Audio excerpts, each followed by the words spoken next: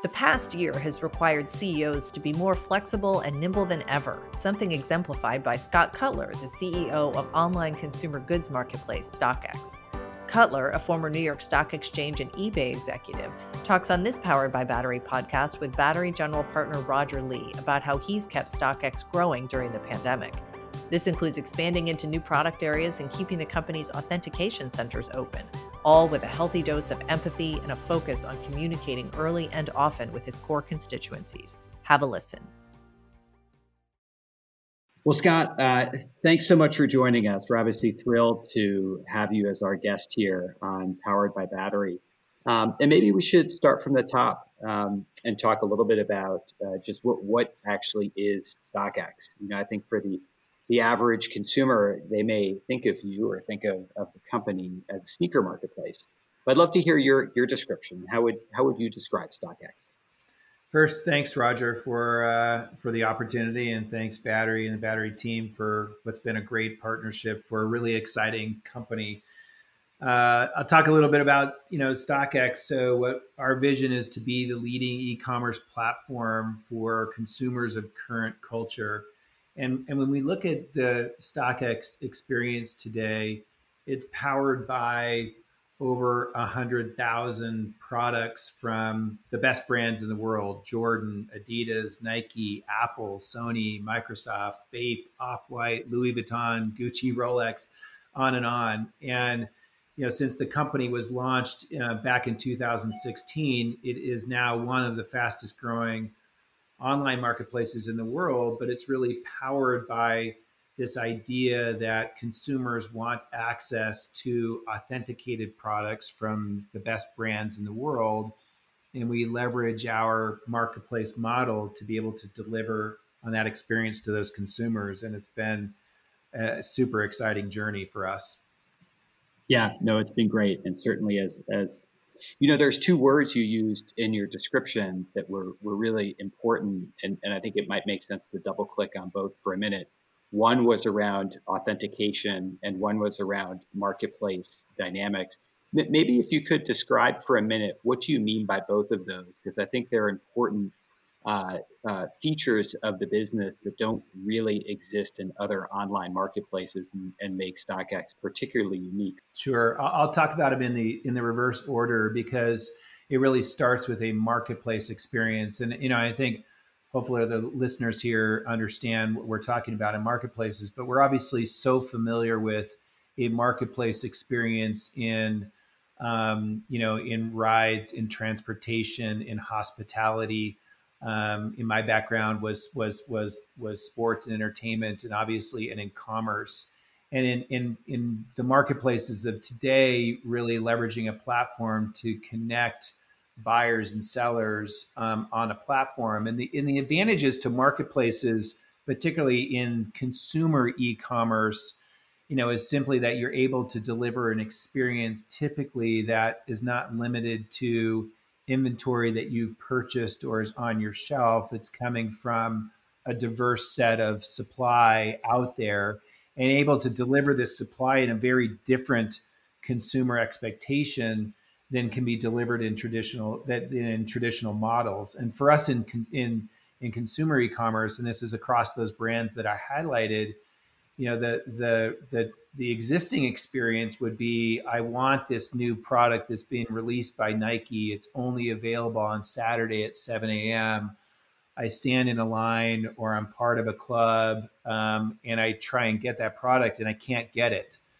Whereas the marketplace experience would be everything that's different than that, which is, I want that product. I'm going to get that product. And it's just more of a function of how much am I willing to pay for that product. But I have access to that wherever I want, wherever I'm around the world. And there's no boundaries or geographies or physical locations that limit that experience.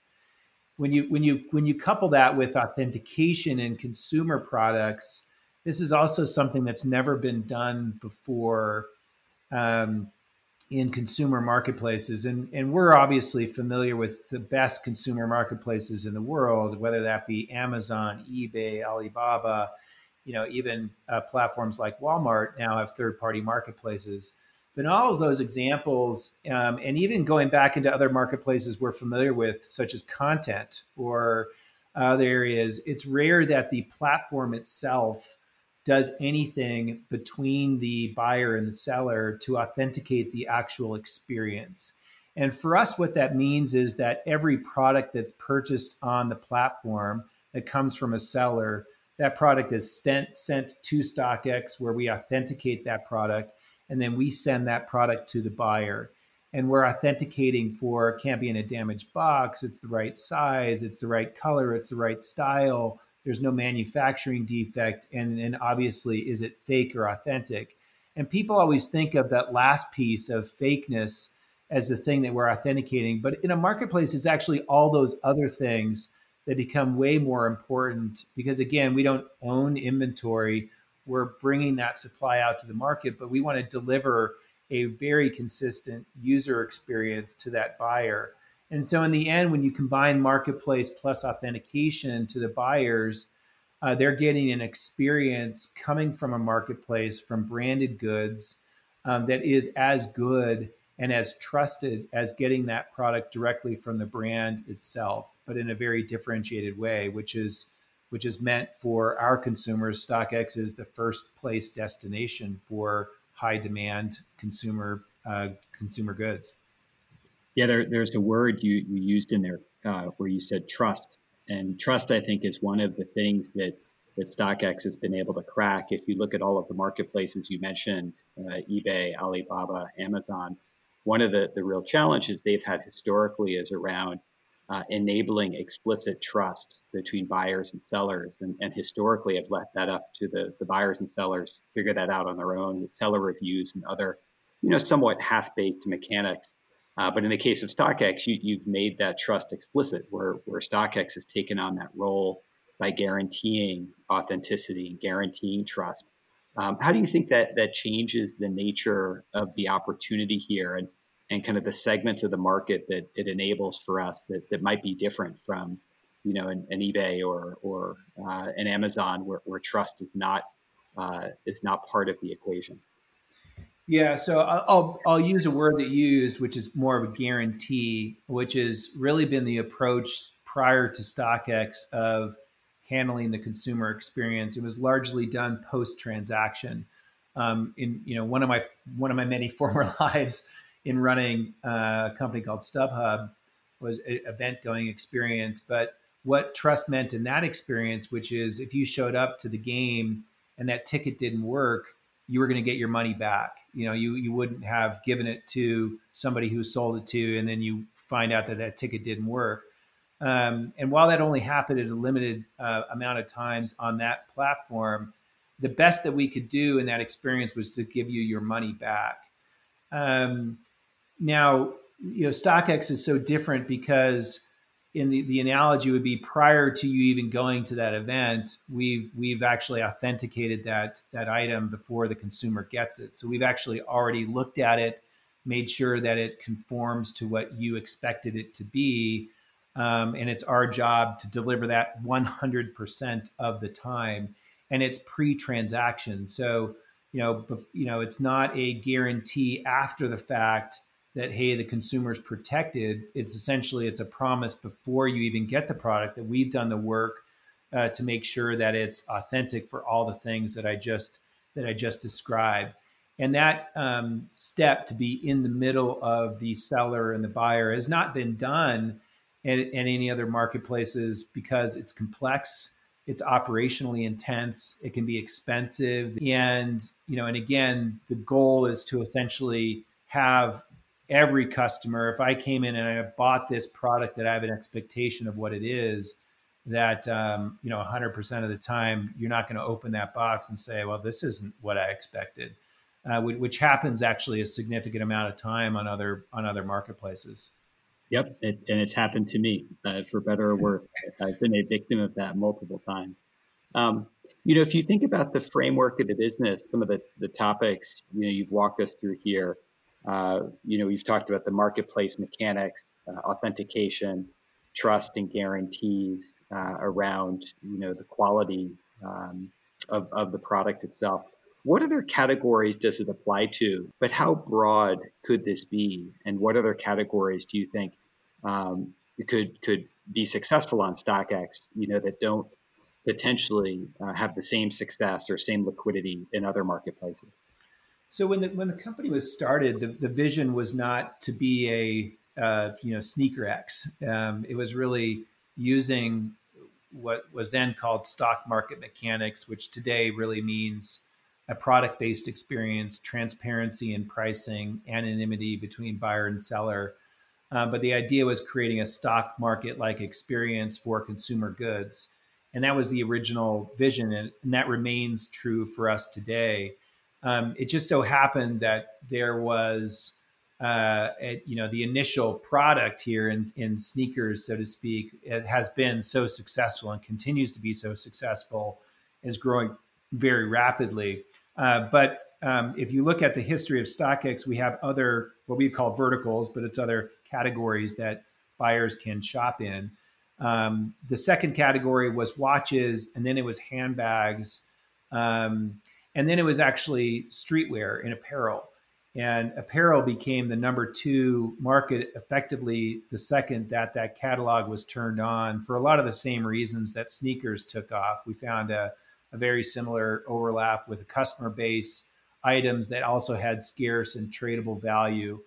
A year ago, we launched collectibles as another category, which include everything from toys to figurines to trading cards, and that's been a rapidly growing part of the experience. I think one of the more exciting things was really what happened to us in Q4 of this last year, which we actually had prepared for, but we had launched electronics as a category. And the two standout products in that were the Sony PlayStation and Xbox new consoles that were released in the holiday season last year. And we turned on those product pages and they instantly became the destination for acquiring those products during the holiday season against almost every other site out there. And so electronics turned out to be a category that that notion of authenticating and having a product-based experience was so differentiated than anywhere else, because you weren't able to get this product in the retail experience.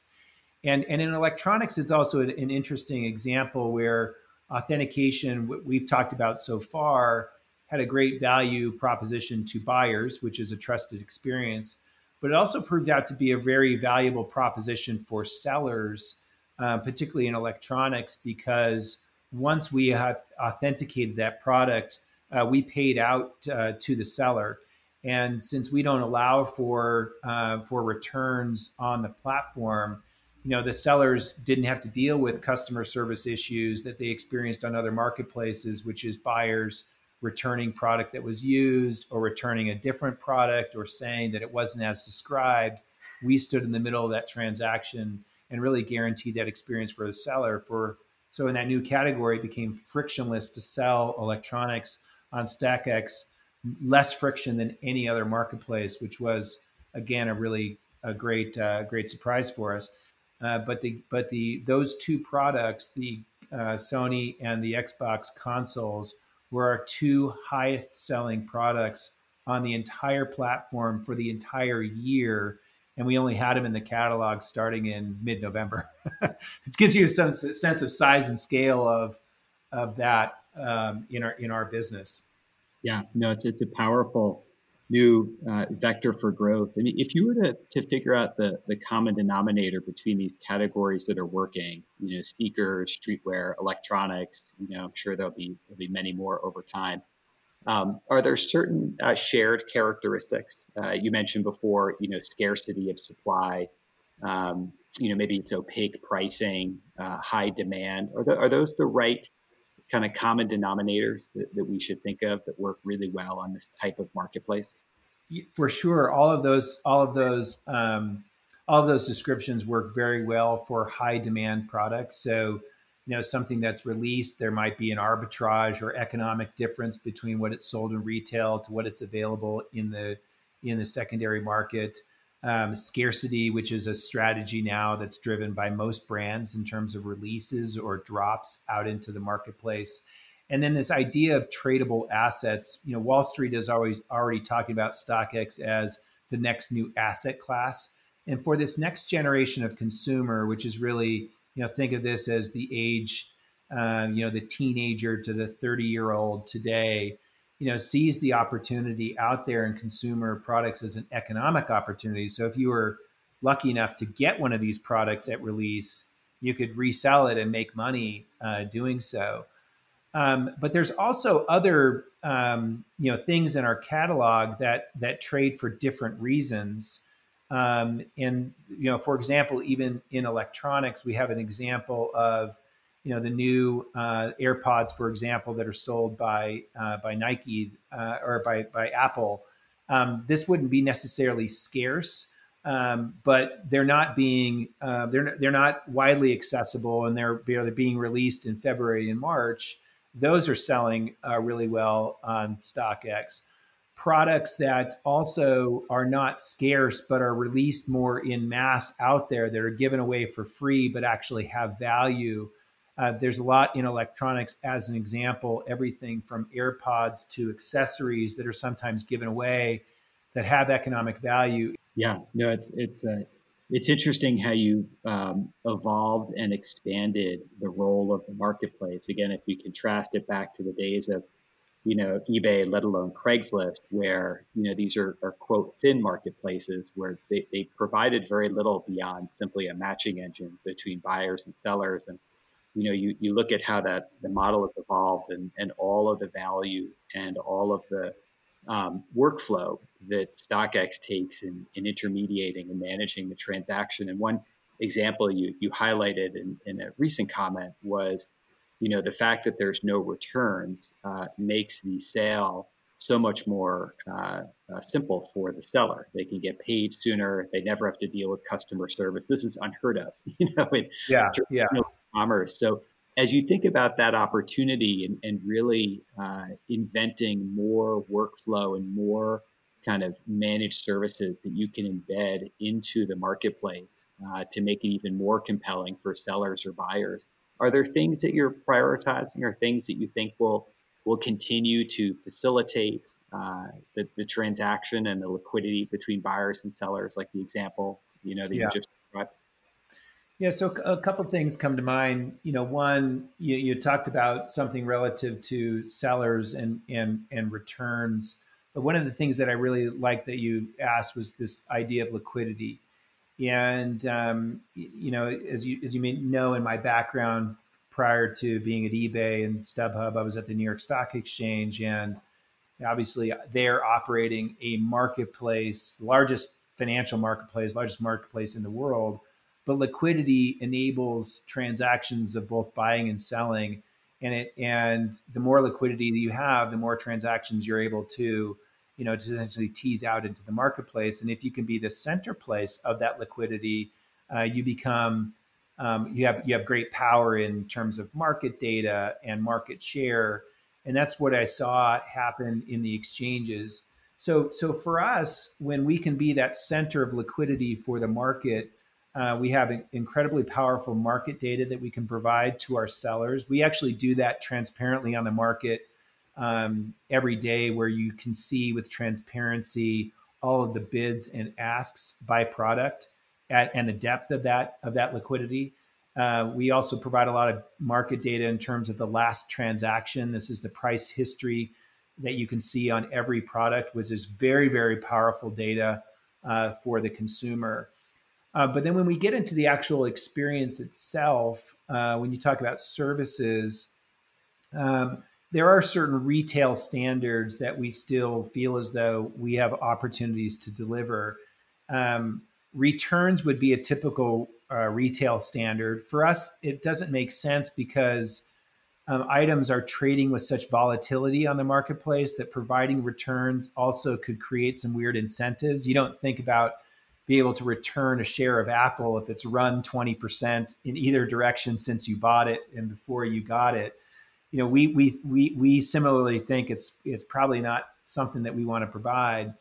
But other services for sellers could include items where we could take that inventory, for example, into a warehouse pre-authenticate that item, hold that in custody for the seller. And then to the buyer, we're delivering maybe a next day or a same day experience. And so we're building that capability to do that today. There's technology, and we can talk about our authentication center strategy, but that's part of it. And then also to that same seller and to the buyer, other services and opportunities which are pretty exciting to us, include what you can do with that information. So that information could guide a trading activity, an index, a derivative, a different financial product that you could use that could include insurance or could include maybe a bet against the market. Those types of things, when we have the data and we're the center of the market, are really exciting future opportunities for us as a marketplace that very other marketplaces could deliver because they don't have a similar design in the marketplace that starts with a product and a bid-ask market and a more stock market-like functionality. And so those are all a couple of ideas or things that we're super excited about into the future. Yeah, I mean, I can see how our end customer would certainly be enamored with those opportunities and being able to, kind of almost turn these into financial products. And so your background is obviously very relevant given the work you did at the New York Stock Exchange as you think through the opportunity and the dynamics there. But maybe switching gears, Scott, to your background and to your professional journey, I could argue you were almost, genetically engineered to lead this company. You mentioned earlier between the New York Stock Exchange and, time at StubHub, but you also worked at eBay, which obviously is the parent company of StubHub. But talk about that journey working through those three very different types of marketplaces and how that prepared you for StockX. And at the same time, why is StockX different and potentially, bigger and more compelling than, the various marketplaces you've worked at in the past? Yeah, I didn't start out that journey thinking that I'd have this marketplace thread through my career, but it just turned out to be that way now. When StockX started, the very first press release, essentially say we're building the stock market of things based on the principles of the New York Stock Exchange, StubHub, and eBay. To me, it was a call to action. And I reached out to the founder, I think, as you know, Josh, on that day, the very day the company was announced.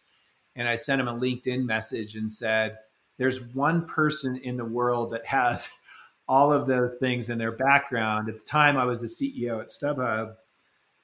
But I said, there's one person in the world who's either run or been a part of the senior management team of all those platforms. But I really think the combination of these things is a huge idea, and I'd love to be able to help. And maybe unique to this situation is I had 3 years of working with the founders of the company as, quasi advisor, but just kind of helper, because I was just so curious about the combination of the things that were all in my background that they were building and bringing together and brought to life in StockX that I was just so excited about. And in many respects, it was also the weaknesses that I saw at StubHub and the weaknesses that I saw in the eBay experience and how difficult it was to actually create a product-based experience and how difficult it was to deliver an authenticated experience, which both of those things have been tried and failed experiences on platforms that I had been at before.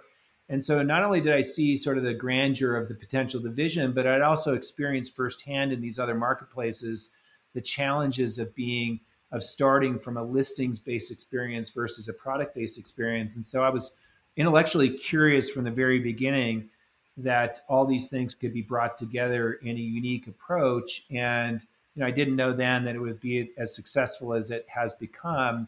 But for me, I've always thought wouldn't it be absolutely serendipitous for me to have had this background and then at this point in my career, the later part of my career, to join a company that actually perfectly represents my background. Yeah. And the part that you didn't mention, which arguably is just as compelling and relevant, is you're a total sneakerhead.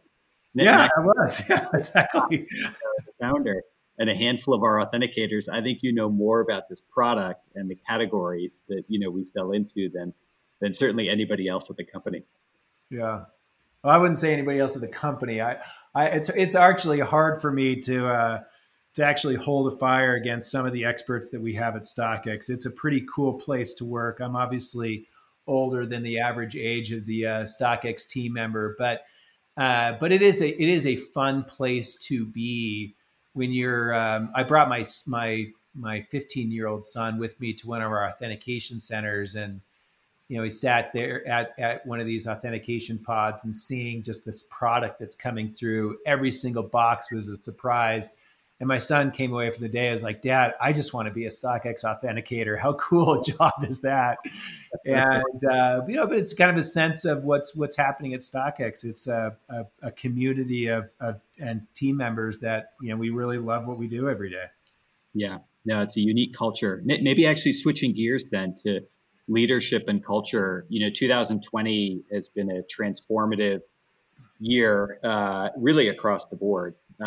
It'd be hard to understate how much change happened in our economy, in our communities, and certainly at StockX. And as you look back on the past year, what were the one or two biggest challenges for you? And maybe just unpacking the question a little bit, maybe think about it from one lens of just an operational challenge and all the scale and the growth, and maybe the other one is more of a leadership and cultural challenge, given broader discourse of kind of racial tension, Black Lives Matter, remote working, and all of the issues that come with that. Yeah. So from a personal perspective and a leadership perspective, as a CEO, but also just as a person, a father, an employee, I'd say the set of challenges that we've faced this year. I can't say that I've experienced any of them back to back, and certainly the collection of those challenges have just been immense as a person. I've felt all of them in all of my different roles and responsibilities. So I think 2020, delivered a set of terms that none of us had experienced, and quite frankly, a perfect playbook as to how to execute against that.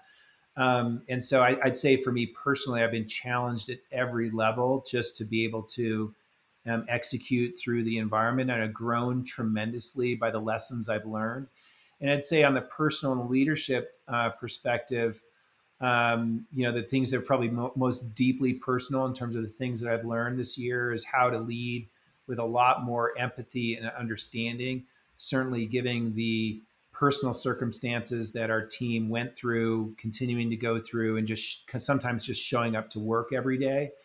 I'd say learning to be an empathetic leader every day and showing that in front of the team has really just opened my eyes tremendously as a leader this year, more so than any other time before. I've been through major crises before. I mean, I've had a long career, and I've had an intense career with global experience. This crisis has just been so intense for everybody personally. So it's been a real expanding year for me. I think operationally, kind of given all of those things, our goal as a company has really been to remain open, to be stable and strong as a marketplace throughout the pandemic. And so for us, being open as an example, in a time where everything in the world was closed, even some of the places where we were operating authentication centers, we had to operate through executive orders that had us change the way we work. We had to put safety at the forefront of everything that we did. Being stable as a marketplace meant that we could handle, not only the extremes of the personal circumstances, but we also dealt with in the pandemic an explosion of growth that we experienced and accelerated over the course of the year. And so for us, expanding and growing during a time operationally to be able to handle that volume took an inordinate amount of focus and dedication from the team.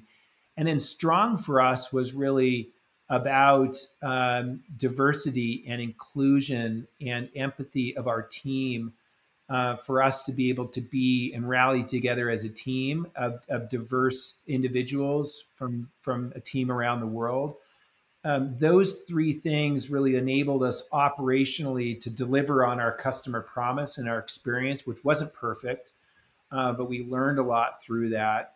Um, but because we were able to operate that way during the most extreme times of March and April, it set us up for what we've experienced in the third and fourth quarter is our some of our highest growth rates as a company and at scale and at global operations and across multiple categories, goes on and on. Well, I will say, you emphasized early in that answer the importance of empathy and how, this has been a year where, you've wanted to kind of learn how to be a more empathetic leader. And I will say you were kind enough to invite me and other, board members to participate in one of the kind of recognition events and ceremonies for the authentication centers. And it's clear, after watching you kind of lead the employees and lead that meeting, how empathetic you are and how easily you were able to connect and really just express your gratitude to them for all the work they did under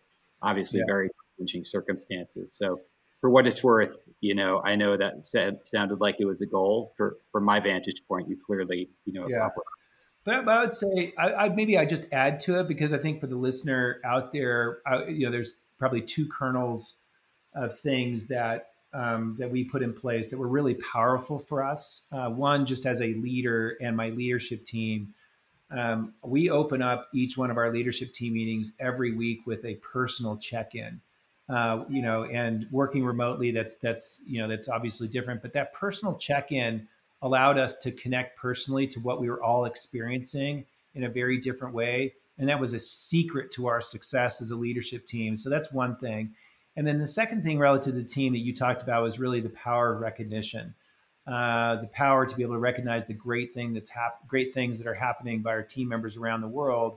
But people really want to be recognized, and they should be recognized. And I think we dialed that up in really fun and exciting ways. But I'd say those two things were things that are, we're applying that and actually amplifying it coming out of it. But I don't think had we done those two things that we would be in the position that we are today of being open, strong, and stable. And those were, kind of two little secrets for us that, that were really amplifiers to our business.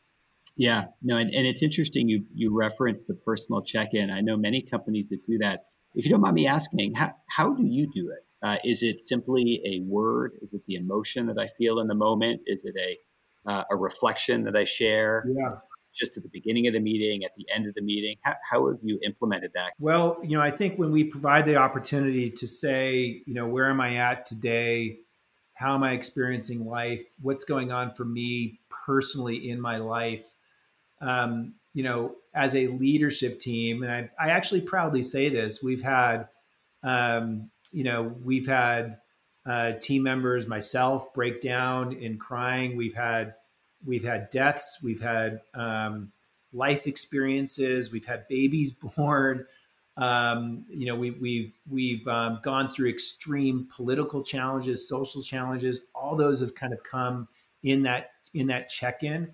And so it's actually a pretty raw emotional experience that we have together. But I decided to do that at the beginning of the year, not pre-pandemic, as a way to make sure that we were just all connected to each other.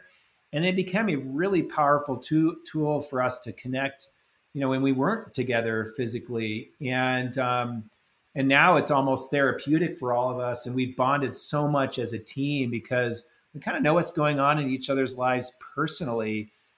Which before we probably just didn't take the time to do that. And now we actually see that as a way for us to then be more efficient in our other decision-making or how we're showing up in meetings and in leadership, because we have a much better understanding of each other, which makes us way more efficient.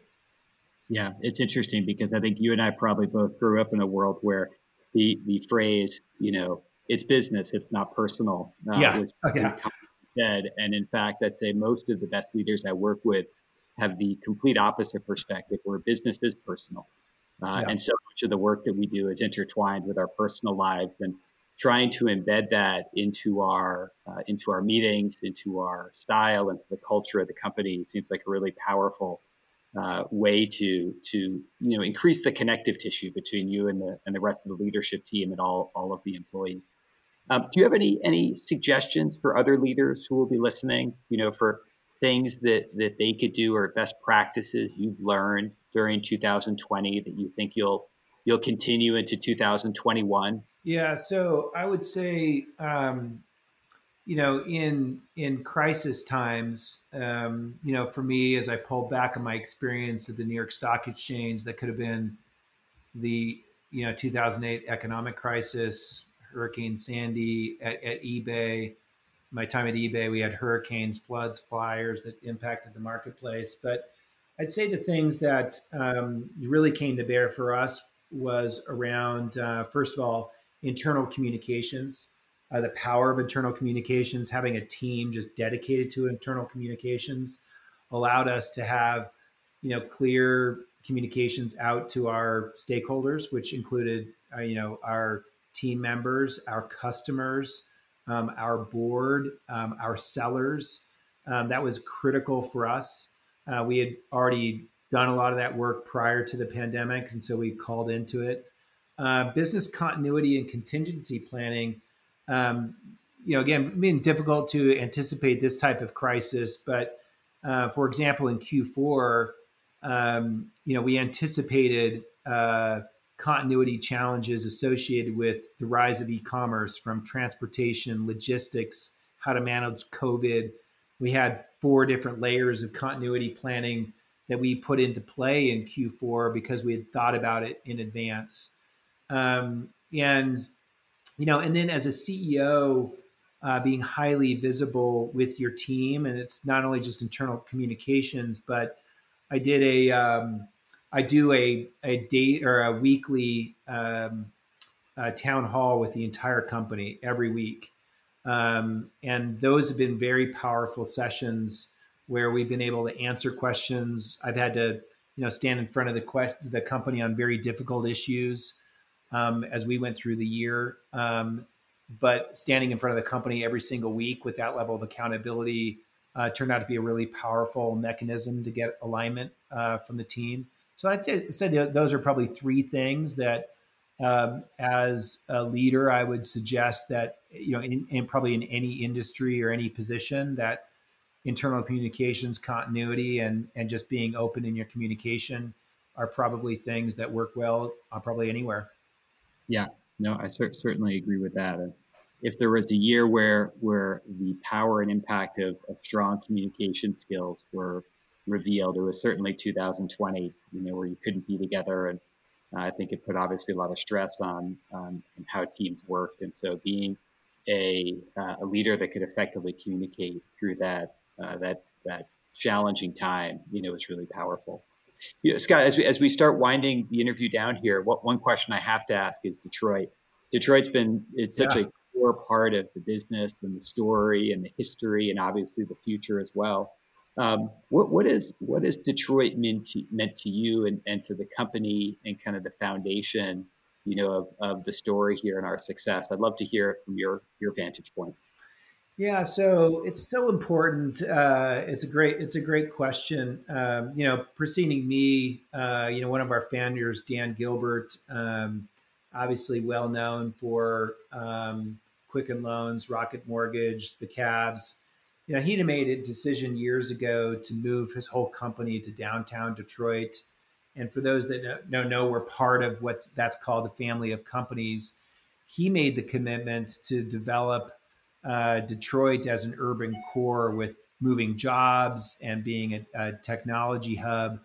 And StockX is actually right at the center of this experience. I mean, StockX itself is the most successful in terms of capital raise of any venture-backed company in the history of Detroit and the state of Michigan. So we're a part of that. But it's also been an exciting place that we're able to get great talent, create jobs, and be able to build a global world-leading company, not in a Silicon Valley zip code. And prior to me joining the company, having the opportunity to spend time with Dan as it was kind of leading up to my decision to join the company, hearing his passion around what he was trying to build and continuing to build in Detroit is certainly ethos that I carry on, that I'm so proud to represent, that StockX is a Detroit headquartered company.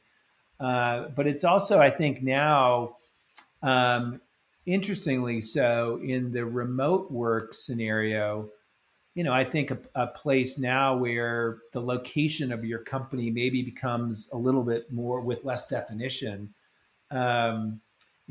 We're able to attract talent and build a company around the world in that environment with the Detroit headquarters that maybe would have been more difficult to do if we were always in those physical locations. Yeah, I mean, as now a frequent visitor to Detroit over the past few years, you can feel the growth and the energy. It's really palpable, and it's an amazing thing to see, kind of the renaissance that's going on there, and StockX really sitting in the middle of it. So, well, Scott, I really want to express my gratitude once again for your willingness to join us on the podcast here. And also just for the opportunity to work together. You and the team are doing a remarkable job in building really a category-defining business that doesn't happen very often. So please know how grateful I am for that. But thank you again for taking the time. Really enjoyed the discussion, and look forward to continuing it soon. Thanks so much, Roger, and thanks for the partnership.